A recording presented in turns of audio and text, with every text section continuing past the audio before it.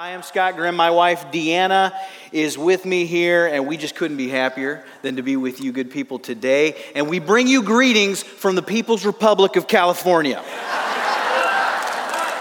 We have escaped. Well, now, just for the week so far, all right? We got to go back. We thought we were going back today. Our flight got canceled, so maybe that's a God thing. I don't know. But we got to go back now. Our hope is that when we go back, it's not as hot in Modesto as it was the day before we left. The day before we left, it was 115 degrees. Somebody asked me, they go, yeah, but was it humid?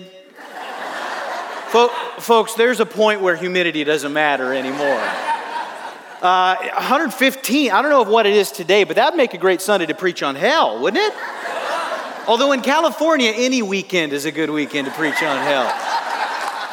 But we are excited to be here. There is so much about this church that has just inspired me. I told the staff this week there are three things that I was struck by initially when it came to the Lamb's Chapel. Number one, this is a church where there is a clear culture and tradition that holds high the Word of God. Amen? And I can tell you right now, I know a big reason for that is because your pastor, Pastor Brian, has faithfully taught the Scriptures for many years here. Good on you, sir. Another thing about this church that I could tell as I walk through the building, I see picture after picture after picture on the walls showing missions endeavors that you have been involved in. This is a Great Commission-focused church. You are about the making of disciples among all peoples, and it's incumbent upon every church to be committed to that. And so be affirmed, be celebrated in that. And then you should know that your elders here are godly men that are unified and that are obsessed with being led by the Spirit. And so they seek the Lord's will and they represent you well. I just want you to know that. And amen. That's rare. And now, today, I have learned that this is a worshiping church. Praise the Lord. I was about to rapture out on the front row over here.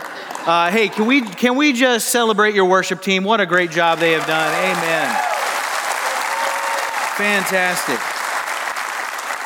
Well, we got a picture. I want to show you my family. This is my family. There are 4 kids. We weren't able to bring them with us today, but they're in school wherever they are. That's our youngest on the bottom there. That's Everly. She is 6 years old. And then we've got my son, Grayson. He's 11.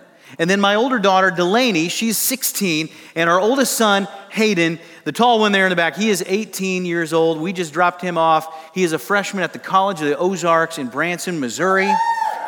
Come on. Are you kidding me? All right. We got a Motown person over here. We just dropped him off at college. Have you guys done that before? Drop your kids off? I didn't realize how emotionally taxing that was going to be. I had no idea what I was getting into. I had no frame of reference about how that would be to drop off your firstborn at college. My only point of reference was when my parents dropped me off at school. They took me to college. We had a tearful goodbye. They got back in the station wagon. I watched those taillights go down the road. It just faded into the distance. They turned that last corner, and they were gone. And I was all alone. And I went, yes! Now, I don't know if that's how it was for my son, but I can tell you how this was for me. I did a whole lot of reflecting. I did a lot of evaluating over the last 18 years. Have I invested in this young man? Have I equipped him? Have I prepared him to launch him into this brave new world? And I know all you parents out there, you can relate to that. Right now, this time of year, that's when we do this. I don't care how old your kid is, if he's in college or high school or junior high or elementary school, they're going back, right? They're heading into a new year with new classes and new friends and new teachers, new subject matter, new philosophies being foisted upon them from various corners, good and bad. A lot of it's bad. And what do we do to equip them to encounter all of that new stuff? We just give them more new stuff. We give them new wardrobe, new haircut, new backpack, new lunchbox, new binders, new this, new that. All of that is cosmetic, right? What they need, I believe, according to God's word, is not something new. They need something old.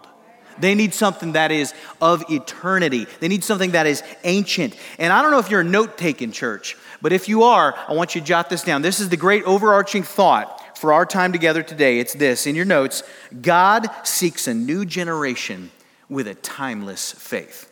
He wants a new generation with an old heart. He wants a throwback righteousness, something that harkens back. And I want to show you today a story in 1 Samuel chapter 17. This is a story that exemplifies this. And it was my son's favorite Bible story as a kid. It was my favorite Bible story as a kid. It may have been your favorite Bible story. It's the story of David and Goliath. You see, in that story, David represents a new generation, but he's got an old heart. He's got a timeless faith. And here is the background to that story today. It's not in our text that we're going to look at, but the background of this story is that David, as a shepherd boy, was anointed the king of Israel. God's prophet Samuel was sent to the home of Jesse the Bethlehemite because the king of Israel at the time was a weak man. He was an unprincipled man. He was disobedient, King Saul. God said, Samuel, go anoint one of Jesse's sons. He got to this house. Jesse's boys lined up. They all looked the part. They were big, tall, strapping guys. And one by one, God just said, nope, nope, nope, nope, nope. Samuel said, Jesse, you got any more boys? Jesse said, just the runt. David, coming in from the field. Here he comes, and he stands before the prophet. He does not look the part. He is not a big, tall, strapping guy. He's just a little guy. I like him already. and God said to his prophet, he said, Samuel, man looks on the outside, I look on the heart. You know what God saw in the heart of David? He saw something old. He saw something that harkened back. He didn't see a new generation with new ideas and new philosophies. He saw something that harkened back to Abraham and Isaac and Jacob and Joshua. And that is the kind of faith, a throwback faith that God is looking for, not just in David, not just in your children, but in you as well. And that's what we're going to talk about today. Would you bow with me? Heavenly Father, what a pleasure it is to be with these good people here at the Lamb's Chapel, Lord. I just pray your blessing to be upon our time together. I pray that your Holy Spirit would be here among us, that he would illuminate this text for us, God, and show us what is applicable in our lives. And we pray your blessing upon us today in Jesus' name. Amen. Amen. All right, so let's look at 1 Samuel 17. Here is the context. Israel is once again at war with its age-old enemy, the Philistines. They fought these cats for many, many, many years, and they are in this place, once again, of conflict in a place called the Valley of Elah. I've been there. It's in Israel. And at one end of that valley, you've got the forces of Israel. At the other end, you've got the Philistines. And they have engaged in something that hopefully will keep this war short, cheap, and relatively bloodless. They have agreed upon a contest of champions. Each side is going to field their greatest warrior. And these two warriors are going to do battle mano a mano. And the winner of that one-on-one battle, the other side will serve the victor's side. It's just going to be one loss of life instead of countless losses of life. And the Philistines have fielded their greatest champion. You know the name, Goliath of Gath. And he is fearsome. He is a behemoth of a man. In fact, he's a giant. And Scripture tells us that there were many giants in the Old Testament era. We read about them as far back as Genesis 6 with the Nephilim, and moving forward with the Rephaim and the Anakim and the Amorites and such. And Canaan was rife with giants. And Goliath is the most famous giant in all of Scripture. He was armed to the teeth. He had a helmet of bronze. He had a sword. He had a spear like a weaver's beam, Scripture says. He's got a javelin slung between his shoulders. He's got a shield so big that another dude carries it into battle before him. And every day he steps on that battlefield and he issues a taunt to Israel. And he mocks them, and he mocks their leaders, and he mocks their God. And he dares them to put forth a man, any man, that he might slaughter him on the field of battle. And he's got those Israelites quaking in their sandals. Not one man wants to set foot on that battlefield against Goliath. And it is at this moment, on this particular day, when he is issuing that taunt, that our protagonist, David, arrives. He shows up at the Valley of Elah. Now, he's not looking for a moment of truth. He's not looking for heroism on this day. David is there for one reason and one reason only. He's an obedient son. He is simply obeying his father. Jesse has sent him on an errand because his brothers are soldiers in the Israelite army. And he sends David to bring them supplies and to get news of the battle. And all David is preoccupied with in this day is obeying his father. Let me ask you a question. Are you an obedient child to your heavenly Father? Because here's what I want you to know. You can jot this down. In your notes, obedience prepares you for the moment of truth. David is not expecting to encounter something huge on this day. He's just being obedient. He is doing what God made him to do, you see. A few weeks ago, my wife and I watched a reality program. Now, my wife picks these programs. I would not choose these particular programs, you understand, for myself to enjoy. But sometimes as a husband, I like to invest in the spousal affection bank account, okay? You guys know what I'm talking about? All right, I don't need to elaborate. Anyway, I'm watching this show. It's about a farm, as they often are. And there's a couple that have purchased this farm. Now, they don't know what they're doing. They're just learning as they go, but they want to do this the old world way. They don't want to use any modern methodology in their farming. They don't want to use any chemicals or all this stuff. And so they're just kind of figuring it out as they go. They encounter a problem. Their duck pond is now overrun with algae, and all the ducks are dying off. And they don't know how to deal with it. How do we treat this algae without using chemicals? Because that goes against our principles. And there's another problem. They've got a fruit grove where the trees are being eaten alive by snails. And they don't know how to deal with that. They can't use poison. That goes against their old world method of farming. So they think about it and they get an idea. They go to the duck pond. They take all the ducks. They put them on a trailer. And they back that trailer up into that fruit grove. Down goes the gate. The ducks waddle out. And they do what ducks do. And they just start slurping up all the snails. They just gobble them down, shell and all. Did you know ducks eat snails? I had no idea. And they're eating these snails. Problem solved. Now the ducks are going to live because they got full bellies. You got trees that are not going to get eaten alive. And so thriving ducks, living trees, tasty snails. All because the ducks are doing what they're made to do. David is simply doing what God made him to do. You just need to be who God made you to be. You be obedient in the small things. You're going to be ready for the moment of truth. When he says, let's go, you'll be ready because you are obedient. And so we see that in David. In verse 22, take a look. It says, and David left the things in charge of the keeper of the baggage and ran to the ranks and went and greeted his brothers. We move on to 23. As he talked with him, behold, the champion, the Philistine of Gath, Goliath by name, came up out of the ranks of the Philistines and spoke the same words as before, and David heard him. So here he is. He's just talking to his brother. He's delivered the goods. He's in mid-sentence when he hears a bellowing coming from the field, and he turns. David is transfixed. He is aghast at what he is hearing. He cannot believe his ears, this mockery, this disdain. And he is just speechless as he stands there, rooted in place. And notice in verse 24, it says, all the men of Israel, when they saw the man, saw Goliath, they fled from him and were much afraid. And so here's the image. You've got this teenage boy, look of consternation on his face, and he is just standing there, aghast. Much more battle-hardened men are running past him in fear. And as they do so, they see him. And they stop and they say in verse 25, have you seen this man that has come up? Surely he has come up to defy Israel. And so the conventional wisdom that David is getting from his peers is, boy, you better run.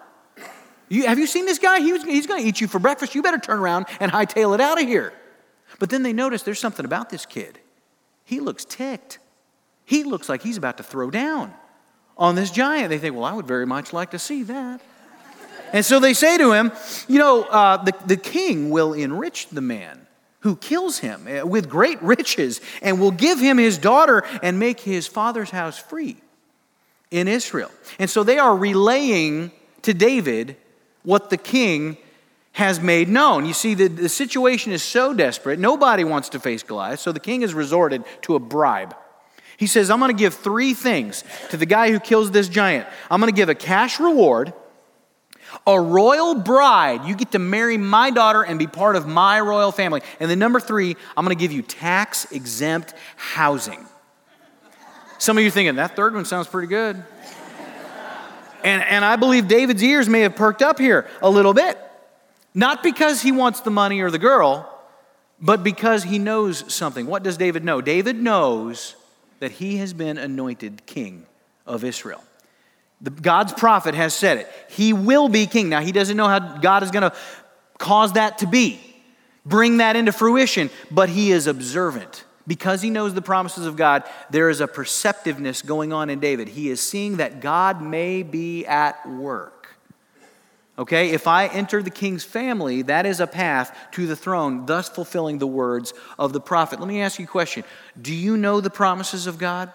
Are you acquainted with the word of God? Are you invested in his word to the point where you have a perceptiveness in your daily life where you can see where God may be at work? You got to know what God says in order to perceive what God is doing. You follow? And so we read on, and in verse 26, David says to those, what should be done for the man who kills this Philistine and takes away the reproach from Israel? He's just verifying. It's that old adage, trust but verify. He just wants to confirm. This isn't a rumor now, what you're telling me. I want to get the facts straight. And then he says, for who is this uncircumcised Philistine that he should defy the armies of the living God? And the people answered him in the same way. And so we begin to see what is behind David's actions here. What is motivating this young man? And so I want to give you 6 characteristics of the faith of David, this timeless faith. And if you're writing these down, the first one is that this faith is characterized by a timeless motivation. What is motivating David? It's not money. It's not the girl. It's not the tax-free housing. David has spent time alone with God. And because he's spent time alone with God, what matters to God now matters to David. He is consumed with the honor of God. And he says this uncircumcised Philistine is defying the armies of the living God.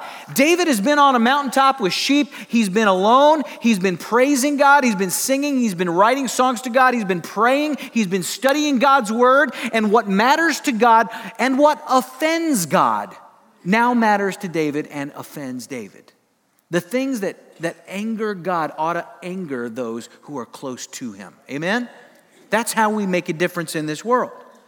And he starts to verbalize this. And as he does, it starts to convict his brothers a little bit. Look at verse 28. It says, now Eliab, his eldest brother, heard when he spoke to the men, and Eliab's anger was kindled against David. And he said, why have you come down?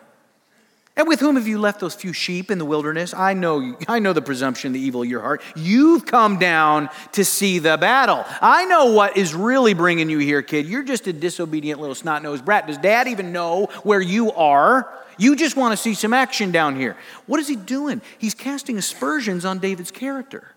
Why is he doing this? I think we may have a little spirit of Cain going on here. I think we got a little older brother entitlement syndrome. We ever see that in Scripture? Sure we do. Cain and Abel, Jacob and Esau, the brothers of Joseph, even Jesus' own brothers. They despised him, right? And we see that in Eliab here. And he's probably projecting his own weakness onto David somewhat. You'll notice Eliab hasn't volunteered to fight this giant. So he's a little convicted, I would say. And he's lashing out. Now, David doesn't respond in kind. He says in verse 29, what have I done now? Was it not but a word? He says, I'm just asking questions here, brother. And as these two brothers start to go back and forth, they are overheard by the servants of Saul. And they get word back to the king. We read that in verse 30, verse 31. And the king says, bring him to me. Now think about how desperate the situation is when the servants feel it is necessary that they go to the king and say, you know, king, there's a pimple-faced teenager. He says he might like to fight the giant. And the king says, that sounds like an option. Bring him to me. And so they bring this shepherd boy before the king. Look now at verse 31. And David said to Saul, let no man's heart fail because of him. Your servant will go and fight with this Philistine. And right here, folks, in your notes, we see another mark of David's faith. There is here a timeless character. David is not entitled. Now, he knows he's going to be king someday. God has said so. He's brought before the king, the present king. David does not say, excuse me, you're in my seat. No, he says, your servant will go and fight. He wants to humble himself. He just wants to honor the king. He wants to serve the king. He wants to serve his country. He wants to serve his God. There's no entitlement in David. Now, Saul is skeptical. of David's ability. And he says in verse 33, you are not able to go against this Philistine to fight with him, for you but a youth. And he's been a man of war from his youth. He's saying, son, you are about to face off against an aircraft carrier and you are armed with pepper spray. This is not a fair fight. And David responds in verse 34. He says, your servant used to keep sheep for his father.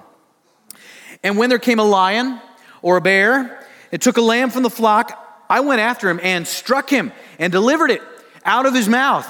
And if he rose against me, I caught him by the beard and I struck him and I killed him. And your servant has struck down both lions and bears. And this uncircumcised Philistine shall be like one of them. David has put Goliath in the proper category. He is not to be feared. Everybody else is quaking in their boots over this giant. They're saying, he's too big to hit. David says he's too big to miss.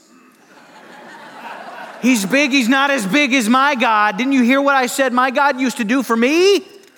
And he calls him an uncircumcised Philistine. Now, David's not just being crass. David is pointing out this is not even one of the covenant people of God. Not only that, he's not even a truly seeking Gentile who is seeking the true God. This is a pagan who worships dead gods. He has defied the first commandment, you shall have no other gods before me. He's defied the second commandment, you shall not make for yourself any graven image. And David goes on, he says, he has defied the armies of the living God. That's a contrast. He serves dead gods, we have a living God. And in verse 37, he says, the Lord who delivered me from the paw of the lion and from the paw of the bear will deliver me from the hand of this Philistine. We sang about that same God this morning. The same God who set the captives free. That's the God that we serve. David has this outlook. And there is here in your notes, the third motivation, third mark of this faith is a timeless perspective on God. This is that same faith of Abraham. The same faith of Moses. David has a timeless perspective, an old school faith. And Saul, what can he do but bless him? He says to David, go, and the Lord be with you. All right, kid, you want to go fight the giant? You fight the giant. Now, Saul follows that up, that blessing, with some conventional human wisdom. He says, you know, you're going to fight this guy. You need to look like this guy. You need some gear. Let me give you my gear. And in verse 38, it says, Saul clothed David with his armor, with Saul's own armor. He put a helmet of bronze on his head and clothed him with a coat of mail, and David strapped his sword, Saul's sword, over his armor. And he tried in vain to go, for he had not tested them. David's putting on all this junk, all this armor, and he knows something's not right. And this is another mark of this timeless faith that God is looking for in your notes. It's a timeless discernment. He is discerning. Does the world ever try to put its armor on you? Do you recognize that when that is happening? The world is obsessed right now with trying to get everybody on the same page. We all got to think the same way. If a man wants to be a woman, it's a woman. If a woman wants to be a man, that's a man. If you just want to be non-binary, whatever. And there's so many countless other examples that the world tries to force its ideology, force its philosophy on us. And if you're a discerning Christian, you know this doesn't work. This is not God's way. David knows this is not the way. You see, this army is representative of the ways of Saul. Saul is a failed king. He is disobedient. He is unprincipled. David said, I got to do this God's way. I cannot do it man's way. But he's polite to the king. He says, I cannot go with these, for I have not tested them. Folks, you don't need to test the world's philosophies. You don't need to test them. David had no need. God had already tested him. What had David tested? He tested God. And time and time and time again, God had come through. We've seen it with the bear, with the lion, right? And we can test the word of God. God's word is sure. God's word is true. God's word is without failure. It was good enough for Moses. It was good enough for David. It was good enough for Samuel. It's good enough for you and me. Amen? And so we put our trust. It's going to be David who writes in Psalm 12. He says, he's going to say this later. The words of the Lord are pure, like silver refined, tested in a furnace, purified 7 times. You can trust in this. So he's got a timeless faith characterized by a timeless motivation, a timeless character, a timeless perspective on God, a timeless discernment, and now he's got something else. It says in verse 40, then he took his staff in his hand, and he chose 5 smooth stones from the brook, and he put them in his shepherd's pouch. 5 smooth stones. Why 5? There's been a lot of allegory thrown at the 5 stones. There are people who try to figure out why 5, because he doesn't end up using 5, so why are there 5 here? And people do their best to try to find some symbolism in this, all right? Some people say, well, this is the 5 tables of the law. That's what that represents. You know, what that shows is that God is faithful to his covenant people, Israel. Well, listen, I believe that God is faithful to Israel. God has a covenant with Israel. He will keep that covenant. Amen? I believe that with all my heart. That's not what this is. Okay? That's not what this represents. Some people, some of my Reformed friends, they say, well, 5 stones, that's got to be the 5 points of Calvinism.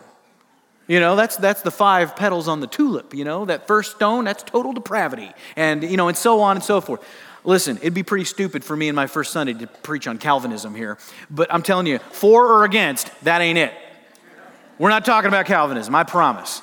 Now, there's a theory with the 5 stones that I will admit I find interesting. It has been said David chose 5 stones because Goliath had 4 brothers. And you read about, you can see their names in Scripture. Goliath had 4 brothers. That's why David needed 5 stones. Now, I'll admit, I kind of like that theory. I like that because I'm a movie buff, and one of my favorite movies is Tombstone. All right? And I kind of like the idea of David as Doc Holliday. And he steps out on the battlefield, and he's like, I have 5 stones. 1 for each of you. I'm your Huckleberry, you know. I like that. But I'll tell you what I think this is. I think David chose 5 stones to communicate, I am in this to the bitter end. I'm on a fight until there's no fight left. I'm on a sling until this guy falls or he kills me. I am not backing down. We're not going to sling one rock, miss, and cut and run. I'm going to sling until I have no more rocks to sling. And so he steps out, and we see here in your notes a timeless boldness. There's a boldness in this young man. Look at the scripture. It says his sling was in his hand, and he approached the Philistine. Folks, you can do all the preparation you can do. At some point, you got to step on the battlefield. If you don't, it's not faith. You got to put it to work. He goes out there, and in verse 41, it says, and the Philistine moved forward, came near to David, and with his shield bearer in front of him. And when the Philistine looked and saw David, he disdained him, for he was but a youth, ruddy and handsome in appearance. He was ruddy. That means he's just a kid. He didn't even have facial hair. There maybe just a little peach fuzz, right? Remember how you were, guys, as a teenager? I used to go to my dad as a teen, and I go, Dad, can I borrow your razor? And he's like, why? Well, I got to shave. He's like, let me help you out. He put his hand on there. He goes, doink. There you go, son. That's David. Just not imposing at all.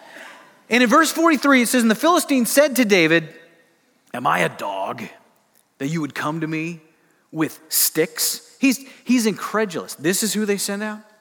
This is what they think of me? They send a kid? Am I a dog? The Hebrew word for dog is kaleb. It doesn't merely mean dog. It's a euphemism for male prostitutes. Goliath is insulted. And he sees this shepherd's staff, and he makes fun of it. He's mocking the good shepherd. Folks, are people still mocking the good shepherd today? The cross is foolishness to those who are perishing, but to we who are being saved, it's the power of God. Amen?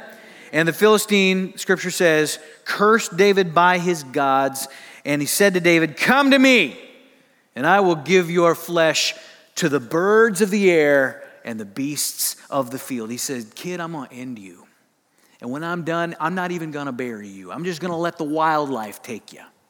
You're going to be the excrement of birds and beasts. And David responds. And what follows here is one of the great speeches in all of the Bible. And as I read it, I like to imagine it being spoken in the cracked tones of a young man still going through the effects of puberty. But these words are bad to the bone. Check it out, verse 45. It says, then David said to the Philistine, you come to me with a sword and with a spear and with a javelin, but I come to you in the name of the Lord of hosts, the God of the armies of Israel, whom you have defied. That's a pretty good opener right there. And he's establishing two things in that intro. He establishes, first of all, I'm not alone. I represent someone much, much greater, the God of Israel. And by the way, it is that God with whom you have a fight. It isn't me. You're not fighting the shepherd boy. You're fighting Yahweh himself. And in verse 46, he goes on. He says, this day the Lord will deliver you into my hand, and I will strike you down and cut off your head. Folks, that's prophetic. You remember David said that. And I will check this out. See if this sounds familiar. I will give the dead bodies of the host of the Philistines this day to the birds of the air and to the wild beasts of the earth. That is exactly what Goliath just said he would do to David. It's as though God has allowed Goliath to pick his own fate. And this is what God has done throughout history. You know, back in the Enlightenment, there was a philosopher named Voltaire. Voltaire hated Christianity, despised it. He would sign off every letter. He was French. He would sign off with this phrase, "Eraser l'infâme," which means erase the infamy. He believed Christianity should be erased, eradicated. And he predicted that 100 years after his death, Voltaire predicted that Christianity would cease to exist. Now check this out. 58 years after Voltaire died, his home was purchased by the British Bible Society. And it was used as a storehouse for thousands and thousands of copies of God's Word, each one printed on Voltaire's own printing press. We have a just God. And he makes a mockery out of mockers, always has. David says all of this will happen in the text, that all the earth may know there is a God in Israel, and that all this assembly may know that the Lord saves, not with sword and spear. For the battle is the Lord's, and he will give you into our hand. This kid is bold, but he is humble. He's saying the victory will not be David's. The victory will be God's. And that victory will serve the purpose that all of you pagans will know there is a God. All of you deniers of Yahweh will know that he is real. And all of you Israelites who say you believe in God, you will now know how that God operates. It's not by man's ways. His ways are higher than our ways. Now, here's the action, all right? Verse 48, check this out. When the Philistine arose, he came near and drew to meet David. Watch what David does. David ran quickly toward the battle line to meet the Philistine. The Titan charges across that field. He intends to make short, gory work of this runt. He wants to make an example of this shepherd boy. As he is coming, and you could just picture this guy, 10 feet tall. David does not brace himself. David does not hide. David runs to meet him. He runs to the battle. He heads toward destiny. I think of Jesus on the road to Golgotha, embracing his cross. He is heading with zeal toward the top of a hill where he will do battle with Satan and he will rescue mankind. And that's David. And he pictures Christ here. He's running. And here's what happens. One fell motion. Verse 49. And David put his hand in his bag. He took out a stone and slung it and struck the Philistine on his forehead. Now, David's got a sling. This is not one of these jobs. Sling is a long leather strap, got a pouch in the middle. It's the cheapest weapon you could find. All you need are rocks, and rocks are everywhere. It was an incredibly accurate weapon. It was a great weapon for a shepherd. You could ward off or kill a predator. It was also valuable in military use. The Benjaminites were expert slingers. They're going to accompany David later on when he fights against the Philistines. They could hit a hair on a man's head from a great distance away. It was a semi-long range weapon. The longer the strap, the greater the range. And here's how this flies, okay? You may have seen a reenactment of this. David's doing one of these kind of things, like a wind-up. Folks, there was no time for that. This all happened way too fast. It's one motion. He dips his hand in his bag, he loads that thing, and then it's either one of these underhand, fast-pitch softball jobs, or it's like a crossover and let it fly. Either way, God gets behind that rock, and Scripture says the stone sank into his forehead. It's not a ricochet. Goes right in there. And he fell on his face to the ground. Fell on his face.